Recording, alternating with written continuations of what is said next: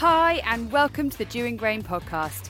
Each week, Andrew Dewing will talk you through the current market, giving you up-to-date information and insider advice. He will also be interviewing a leader in the world of agriculture and finishing up with Farm Chat, which includes his favourite bit, where he tastes beer for free. So let's start with Andrew Dewing and his market report. Welcome to the Market Report. What follows is my thoughts or gut instincts of what the market is going to do. It is not an instruction to trade. Any decision to trade is yours. Market Report for week commencing 11th of March 2019. This morning's a little different in that I'm recording in front of the Dewing Grain board, and if there's any noises in the background, I'm going to name names, okay? We'll start with feed wheat. You know how cheerful I was last week and how miserable the market has been. Well, it broke through 160 on the May futures yesterday. That's not a great sign, is it? Either the futures price is wrong or the ex-farm tonnage has ran out, because the ex-farm price isn't really moving down anywhere near as much as the futures are. You can still make probably 160 for June ex-farm, and that's really a very high price basis against futures where it normally should be. As I say, if we are going to run out of wheat, I doubt we've done so in March. So something's not quite right, and either the ex-farm price is going to take a tumble shortly, or the futures will bounce. So we shall see. I'm not expecting a significant futures bounce, because futures markets all around the world are plummeting at this point. If you look at charts on the States, especially, they are taking a cliff dive. So new crop is also suffering. It's near recent lows. If you could give me a good reason to buy it or to go long of it, I would listen, other than it seems too cheap, because that's kind of only relative to recent prices. In fact, prices are still good if you take a longer term view. So I will wait before I buy it, or wait before I go long. And as far as you lot are concerned, if you haven't done anything, you must be getting a bit nervous, and it is still a profitable place to trade. And I think in the very short term, with the recent rain and the recent weather around Europe and the snow cover in the States and the state of the crop in Russia, I'm looking at David Kidner's face and he's looking really glum now. So this is how you're going to react. I'm afraid the crop looks absolutely brilliant around the world at this moment. We're waiting for some terrible news to make us change our mind. Moving on. Feed barley, oh dear, that was David. It is nominally 130 ex-farm for May, not looking very healthy. I'm not going to say any more about that because it's just too glum. New crop, 120 delivered for harvest movement. When we've said this so many times, we're on repeat here. When we get some clarity on Brexit, we will have half a clue as to whether we can actually export or not. It shouldn't go any lower than that at the moment unless new crop wheat futures really do plummet further. Old crop malting barley has died. We have got rid of our stocks, our last bits. There's very little trade going on. I'm sure there'll be the odd short in the market who've got a problem with some deliveries and they need to protect a high price sale, but there is very little active trade at this moment. So if you've got malting barley left, we've told you before you need to get on with trading it, so hopefully you have. New crop, let's say Brexit again, let's say tariff again. If there are tariffs on our exports, theoretically it could create a 300,000 tonne surplus in the UK because we can't export that surplus to the continent. Absolutely clueless as to where we are, so we'll wait for Tuesday's vote, which will turn into Wednesday's vote, which will turn into Thursday's vote, and then maybe we'll get an extension or something on Article 50, but at this moment in time, I can't tell you what the outcome of that is going to be, but it is a threat. Spring barley this year is in 6 weeks earlier than last year. It is in great condition. All of our seed was out by the end of February, and there's none of it in the ground last year in February. So the market is looking like it's establishing well, or the ground, the sown crop is looking good. So at this moment in time, again, that is a bearish prospect. Anyone ready to be cheerful? No? Okay, oilseed rape has recovered from its worst moment. It really has had a bad week. Saipol, who'd stopped crushing in France, are now back on the pitch crushing again. So that's kind of helped the French price recover a fair bit. And there's also issues with the Chinese not taking Canadian oilseed and the Australian stuff now going to China and not coming into Europe, which in turn means that probably European prices are going to recover a little bit. It's got back up to 300 before you get your bonuses. In my opinion, I'm fed up with that crop. I don't think it's going to get to our original dream price of 330. So to me, put it to bed. It's March now. They close the crushing plants in sort of May, June time. You're running out of time to trade it. If you've got some left to trade, get on with it. It's 300 plus bonuses. Put it to bed. New crop. Hold, we think. The crop has got troubles. Up to 15% of the crop in the UK has been ripped up. The acreage is down, as we know. So, yeah, we are not in a selling mind on new crop rape. So that's probably the bright spot to finish with this week. Thank you for listening. Please remember that any decision to trade on this opinion is yours. Crush Foods produces a unique range of single variety cold-pressed rapeseed oils. All their seed is grown here in Norfolk. They only press a single variety for its taste, and they believe that this is what gives the oil the light, nutty flavour people like. Available in local shops across Norfolk, Suffolk and beyond. Visit crush-foods.com for more information.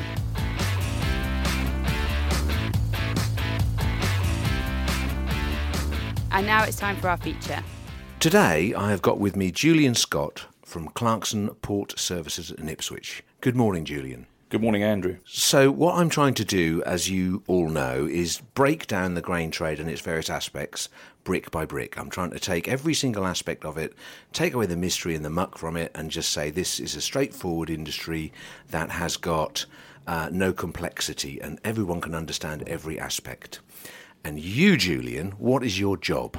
Well, Andrew, I'm the General Manager of Clarkson Port Services, which is located in Ipswich. My job is to oversee the whole site together with my Operations Manager, and we're importing and exporting grain and animal feeds. And when you say importing, it's not you physically doing those contracts, trading, selling it? No, that's right. We don't own any of the grain. All we're doing is purely handling the cargo for our customers. Okay. So we're charging for tonnes handled. So a farmer could phone you up and say, I have got 4,000 tonnes of wheat and I've sold it to a Dutchman and I've organised the freight and I've organised all of the aspects of it. I just need somewhere to physically put it onto a boat. Could he phone you up and say, will you do that for me? He could quite easily do that. It'd probably be unusual if a farmer did it and not a merchant, but anybody who's got tonnage can ring me up and get a rate and put a vessel in and get the costs and a DA account from the agent, and off we go. Yeah, and then in the process, if he said, I'm not really sure what an agent is, or I'm not really sure what, what a cargo superintendent does, or what do I need, if they genuinely had the tonnage and the potential of some export going through your facility, you could help, couldn't you? We could help from working out pricing for storage, shipping terms. Because we're part of Clarkson's, we've got access to chartering departments, brokerage, vessel procurement, anything to do with shipping. We'd know the answer. If I didn't know the answer, someone else would know the answer. Yeah, and the point is, it is actually as straightforward as, hello, Julian, I'd like to move this. I've got a boat that I know I can sell. Can you help me do the rest of it? You could put all the jigsaw pieces in place, and it's that easy. Yes, it's almost as easy as booking a taxi, I'd say, because you just need to ring me up and then I'll do the rest of it and sort it out for you. So, everybody, there it is. Simple. You, too, can be an exporting person subject to tariffs, or not tariffs, which leads me on to an obvious question for March, which is where we're recording this. Brexit, tariffs, how much export have you got booked for this and next month? Well, this month just gone, we would have done about 15,000 tonne of exports and about 13,000 tonne of imports. And on the import front, we are seeing a bit of a Brexit bonus. People trying to get stuff done before the end of March because of purely the Brexit uncertainty. So the import thing I was going to come on to, so let's touch on that now. Imports are what commodities? Imports are... Historically, we were only allowed to do agri products, so anything in bulk, soya, corn gluten meal, rape meal, things like that. But increasingly, we're doing other bulks. We have done wood pellets, things like that. And I think we could, going forward, do anything we wanted to, subject to, obviously, what the port are going to charge us. Because we don't own any of our facilities. We are a tenant of our landlord, the port. And does everything come in great big boats, or can you have stuff on containers? And We prefer stuff in ships, and my thoughts on it are that if someone brings stuff in containers, generally, if they get a flavour for the business and a customer for the product, then we would look to try and do stuff in bulk. But we can do stuff in 20-foot containers, 30-foot containers, and if push comes to shove, we can do. Well, we do load stuff into ton bags, but if stuff comes rejects or anything like that, rice, we can take off ton bags as well. We have forklifts and things like that. So yeah, anything down to a ton and anything up to 14,000 ton. Okay, that's pretty big. And when it gets to, you've got a big set of sheds and more than one person using those sheds, how do you allocate the space? Some of my customers retain space on an area method, and they pay for the space they retain. Other customers pay pence per ton per day basis, and there's a bit of a mix of what we do. But generally, I work it out. My bigger customers obviously retain space; they know where they're going, and then my other customers just ring me up. I've got a ship for you. Can you fit it in? Yes or no? And generally, the answer is yes. And worry about it later. Is how many of the grain trade are particularly precious about their stuff being separate? I think I have to be careful what I say, of course, but some customers, with the exception of, say, feed wheat and feed barley, if it's milling wheat and things like that, rapeseed, you've got to keep it separate. But if it depends how desperate they are for the space. If there's a lot of pressure for the space, then there might be a bit of collaboration, shall we say? Well, bluntly, feed wheat is feed wheat. It's not very complex, is it? I've been going into we go to Lowestoft because it's a haulage issue for us. Ipswich is further away. An extra £152 haulage from our farms makes the difference. So we go to Lowestoft, and we've had stock sharing issues in the past. As time's gone on, there's less merchants to share with anyway. But it is a very some people are particularly precious about it, and other people are a little bit more realistic about the fact it is just feed wheat, and a figure that port service is actually, they can manage to keep the two things counted, if you like. Your knowledge, obviously you have to have a knowledge of commodities. I can remember lots of years ago working with you. I did a little bit with Allied Grain. Allied Grain, that was it. Allied Grain. My father used to work for Allied Grain, I remember. That's where my sort of grain connection is. And my grandfather worked for British Sugar, so I was going to do something along those lines. Yeah, no. Well, the point is that you have to have knowledge about how different kiloweights go together, how to get the right spec, and what to put with what. It is a kind of a known thing with people in agriculture. But if you came in from the outside, it's harder to learn, isn't it? Yeah, I think some people come in, they can't. When we have visitors come on site, they don't really appreciate how much space we have got. We've probably got about 45,000 tonne of space. They don't appreciate the space, and they don't. Obviously, there's a high value to the stuff, to the commodities, and they don't always appreciate what it is and where it's going, and they don't even know what it is when they look at it. No. So it's quite interesting, especially some of the farmers are okay, but they know wheat, barley, beans, and rapeseed. But when it's corn, gluten meal, and sunflower extractions, and soya beans and lupins, and it's lots to learn. I always remember a story. I won't say the store and I won't say the farmer, but there was a farmer of ours who was getting on a bit in years, and he turned up at one of our stores, and we had a rape store and we had a wheat store, and he backed up his wheat into the rape and duly waved at everybody and drove off and weighed himself out, and only then did they realise that he'd gone into the wrong shed, and there was this big yellow patch in there. And he was such a nice guy that that as a management issue with your exceedingly large numbers of different things in there must be a worry all the time. Yeah, we do. I do wonder sometimes. Lorry drivers know what they've got on, but when they back up to a shed, sometimes we do have wheat tipped on barley, or we have the wrong stuff tipped in the wrong shed, because we maybe even someone's shed that's nothing to do with us, because we've got several shed 17s on the port and things like that. So lorry driver, that's my shed. I'll just back in there, and I say I think we've had a load of wheat tipped in a fertiliser store before now. Oh, great! So you've got to keep on your toes, and at the end of the day, most problems are sortable. You just got to get them quick enough, because the same thing applies when we're loading boats, because sometimes we have up to 3 grades on a boat. So we can have 3 grades of wheat, or we can have wheat, barley. I think we did wheat, barley, and sugar beet pellets in separate holds. In separate holds. So you need to have, as long as everybody knows what the plan is, it should work. It's when you don't tell people what's going on, because you've got to identify where it's going to go wrong first and work it back the other way, I find. So when we're loading a boat, we have a stowage plan from the master of the ship. So he'll give a copy to us, we'll have a look at it, we'll work out the stowage factor, which is the density of the grain. We'll work out how much he's going to take. He'll have told us as well, but we'll check as well, perhaps in conjunction with the superintendent. And then once we've got this plan arranged, I'll give it to the guys who are actually manning the elevators, so they know exactly what they're supposed to be doing. So the front of the boat is actually the pointed end. I have to make that clear to a lot of them sometimes, but anyway. Yeah, well, those are the things, aren't they? The obvious things. I mean, hopefully you're all getting this. Actually, we could do that. 10 of us got together and put subject to no tariffs on UK exports in the future. Why on earth do I need to go through a merchant? Let's just find someone to buy it in Holland and get on with it. But hopefully some of the mystery is disappearing. I've got to say, my experience of working with cargoes and more importantly, the people driving those ships, or whatever they call them, sailing those ships, the really colourful side of life comes out. So you must have some really good stories about some of your captains or crew.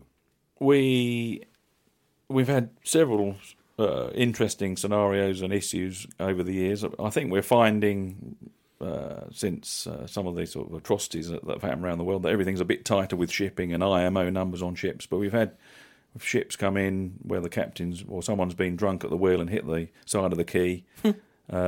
We've had ships where the ferry's gone past and all the ropes are broke and the ship's gone loose because the ropes are of poor quality. We've also had several Russian ships that have historically been used as river craft that really shouldn't go anywhere away from the coastline, and they've come over with grain. So imagine your ship, and you've got the accommodation in the middle and a hold either end, and that's the sort of ship we've had. And we've had a ship like that come in, and the captain of the ship was complaining that my elevator guys didn't like his ship, and he told me, "My ship is not garbage." Had someone told him it was garbage then? Well, it did the job, but it looked a weird thing. And a couple of times we've had cattle transporters loaded with animal feed for discharging. And some of the older ships have got multiple decks, which are like you have a triple deck system. Right. So you can have boards that you put in, but obviously if you're taking the boards out to fill it all up, you've still got all these ledges. So the discharge of the ship is a complete pain. So what we like is a nice one-holded ship with straight sides, box section, about 10 years old, and we're good to go. So, have you ever had like crews that the boat is loaded, the tide is up, and they're trying to find ways to stay in Ipswich for another night or something like that? Does that happen? Oh, definitely. Yeah, it's a regular feature, especially on a Friday. If they're trying to, even the captain might say, "Oh, I don't want to go." He knows he has to go, but if it starts raining. On a Monday, if it's just spitting, he might open the ship. On a Friday, if it's just spitting, oh no, it's raining, we can't work. And we're trying to get the stuff out of the shed and get the boat done. We might want the berth for Monday as well, so we've got maybe another customer who's lined all his lorries up, collecting from your farms, coming down to the quayside on Monday, and then that'll all have to be cancelled, or I'll have to run around trying to find somewhere to put it in the shed. So yeah, no, I can remember over the many years. I remember way back to my Dalgety days and loading out of Yarmouth on the East Quay. I can remember that the Russian crews not wanting to go anywhere, especially if it was the weekend, and they were a rough and ready lot. And Brexit has definitely increased imports leading up to it. Definitely. But none of us can do anything until we know, and it's now March. No, I think we are facing or approaching a cliff edge at the moment, but obviously nothing's set in stone and we don't really know what we're doing. No, I mean, will there be any export in April? No, probably not, because the contracts would have been set before, and it isn't going to happen. Yeah, I think we're going to see a bit of a gap, but everybody's upbeat about the forthcoming harvest, and everybody's saying, as long as we get some rain, I think we're going to be good. You're very optimistic. You're absolutely right. It is a perfect harvest at this point. Everyone's talking about drought, but at this precise moment in time, the crop we're trading is in perfect condition. Yeah, perfect condition. Yeah. And so we're going to get that rain every week we need it, and it's going to be the biggest crop in and we just want an exportable surplus of about 1.5 to 2 million tonnes, and we'll be happy. Yeah, so 1.5 million tonnes, how much of that will go through you? Or in a good year, probably 200,000, 300,000, something like that. In 2010, we did 500,000 tonnes. Wow. But as a general rule of thumb, we're exports somewhere around 300,000 to 400,000, and imports, we were about 100,000, dipped down a bit, but now we're finding that's pulling up again. Okay. Well, I mean, from your perspective, I hope sincerely that happens. From a farmer perspective, I hope you get a bumper crop for them would be good. Just means the price will come down, doesn't it? But that, in the end, is not so relevant because if you've got a bigger yield, they're still happy. Exactly. Yeah. Okay, so let's leave it on that note. Let's say thank you very much, Julian. Let's all hope for a bumper harvest. Thank we you, all Andrew. need it. And appreciate hoodwinking you today unexpectedly to do a podcast. Thank you very much. Pleasure. Cheers, bye. Bye-bye.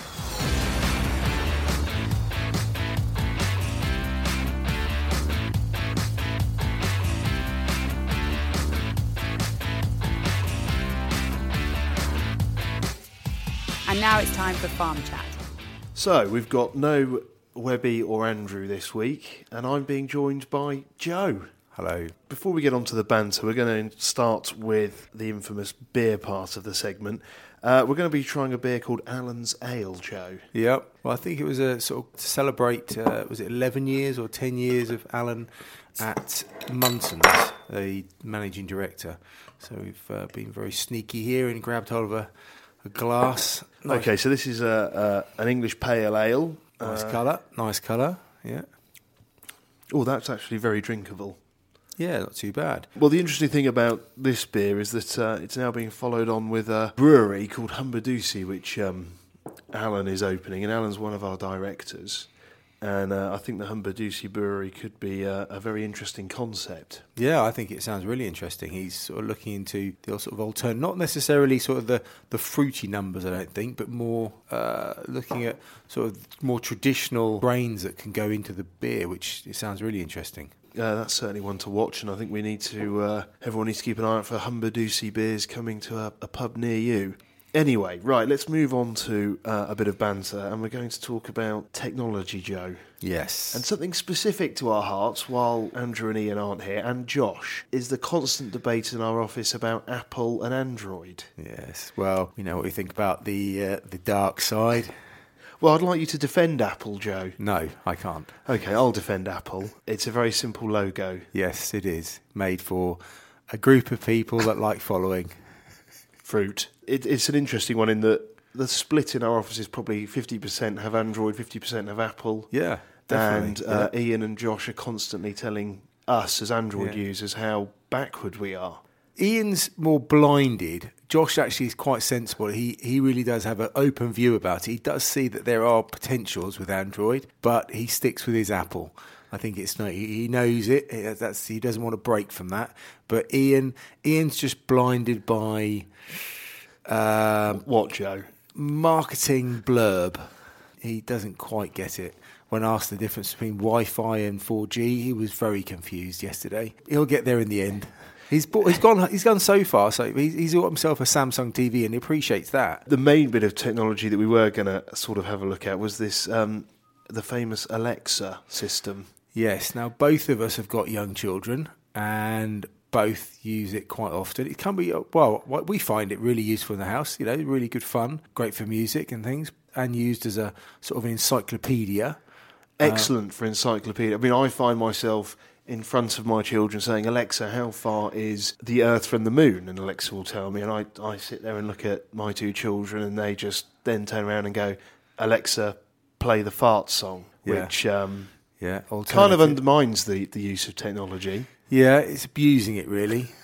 The only thing I think sometimes it gets a little bit worrying is we sort of like literally are emptying our brain with any knowledge at all because we just rely on Alexa or Siri. It is sometimes a little bit, but then there are other darker sides that I feel quite strongly about, I think.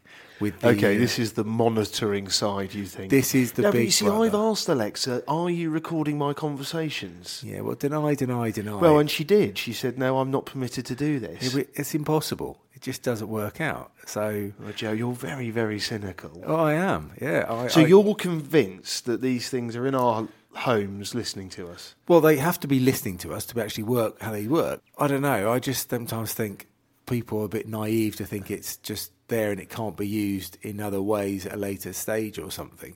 How I understand it works is they have a sort of a wake word. Obviously, someone says Alexa and that's it. Yeah. But by the nature of it, they have to be listening, for the Alexa word. So from what I understand, it works on a constantly recording a one, like a second long snippet of information. And then if it doesn't come across the wake word, it sort of discards it again. So it goes round and round and round and round. We have ours in the kitchen. I think I'd go a bit mad if I had it in the bedroom. I think that would be a bit weird. I think we're slightly behind. When you read up online and see how far like the Americans have gone with the Echo and the various other sort of alternatives, you see that they've got it all over the place. I mean, all parts of their house, everything, controlling their house. So, Okay. Turn the lights off, turn the lights on, do all kinds of... I mean, it's not just in one room, it's all around the house, which, again, it could be really, really helpful, especially for, like, people elderly or something like that. They could, like, ask for them to do X, Y, Z. That's true. Really, really, really helpful. But... I'm a dinosaur, Joe. I am a total... All I do is I say, Alexa, play Radio 4. yeah... Well, I wouldn't go that far, but But these things, they're going to have a bigger impact in our lives, as you say. There's good and bad, isn't there? well, I mean, it's like following on from what Andrew Fern said last week on the podcast, about the whole club card and sort of Big Brother. There's really good aspects to it. People are sort of thinking to outwit them. I think you've got to use it, embrace it, but at the same time, it's the monitoring. The sort of, to some extent, people accept it might be a benefit to all of us that everyone knows a little bit more about us, our habits, and so trying to put the right thing in front of us and direct what we actually want and what we don't want. Are we getting stuff put in front of us that sort of the next thing they think we want this because we liked that before, and so That's you true. sort of get sort of led down the garden path, maybe, I don't know. But it's sort of, it doesn't lead us to have sort of sometimes a bit more of an open mind about stuff. Okay, what, Very like using an Apple phone? Yeah, exactly. Open-minded. Yeah, open-minded. Yeah. And obviously embracing Android as well. Well, yeah, I mean, that's people have already not realised probably that they've got an Amazon and that's pretty much Google related and therefore moving on Android. So, But of course, it's interesting because we're seeing Huawei yeah, causing huge ripples across the world. yeah. And this is a fascinating company. Yeah. And the debate there is, does the guy that own it, is he giving all our data to the Chinese government? He was a Communist Party member, but Yeah. it's debatable whether he still is. It's amazing, isn't it? Because we're now talking about technology, but then we obviously, deep down, the ripples of the effects of this are obviously getting into our market.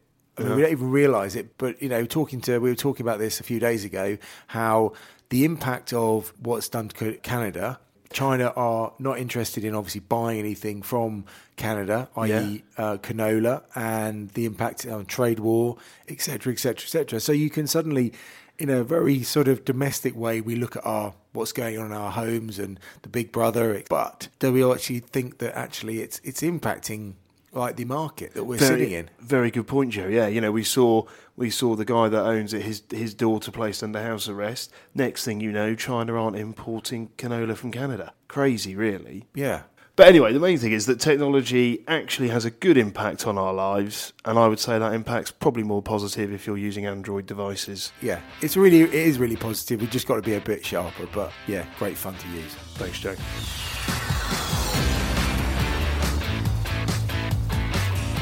Thanks for listening. Make sure you subscribe to get new episodes as they're released. Dewing Grain are independent and local grain traders.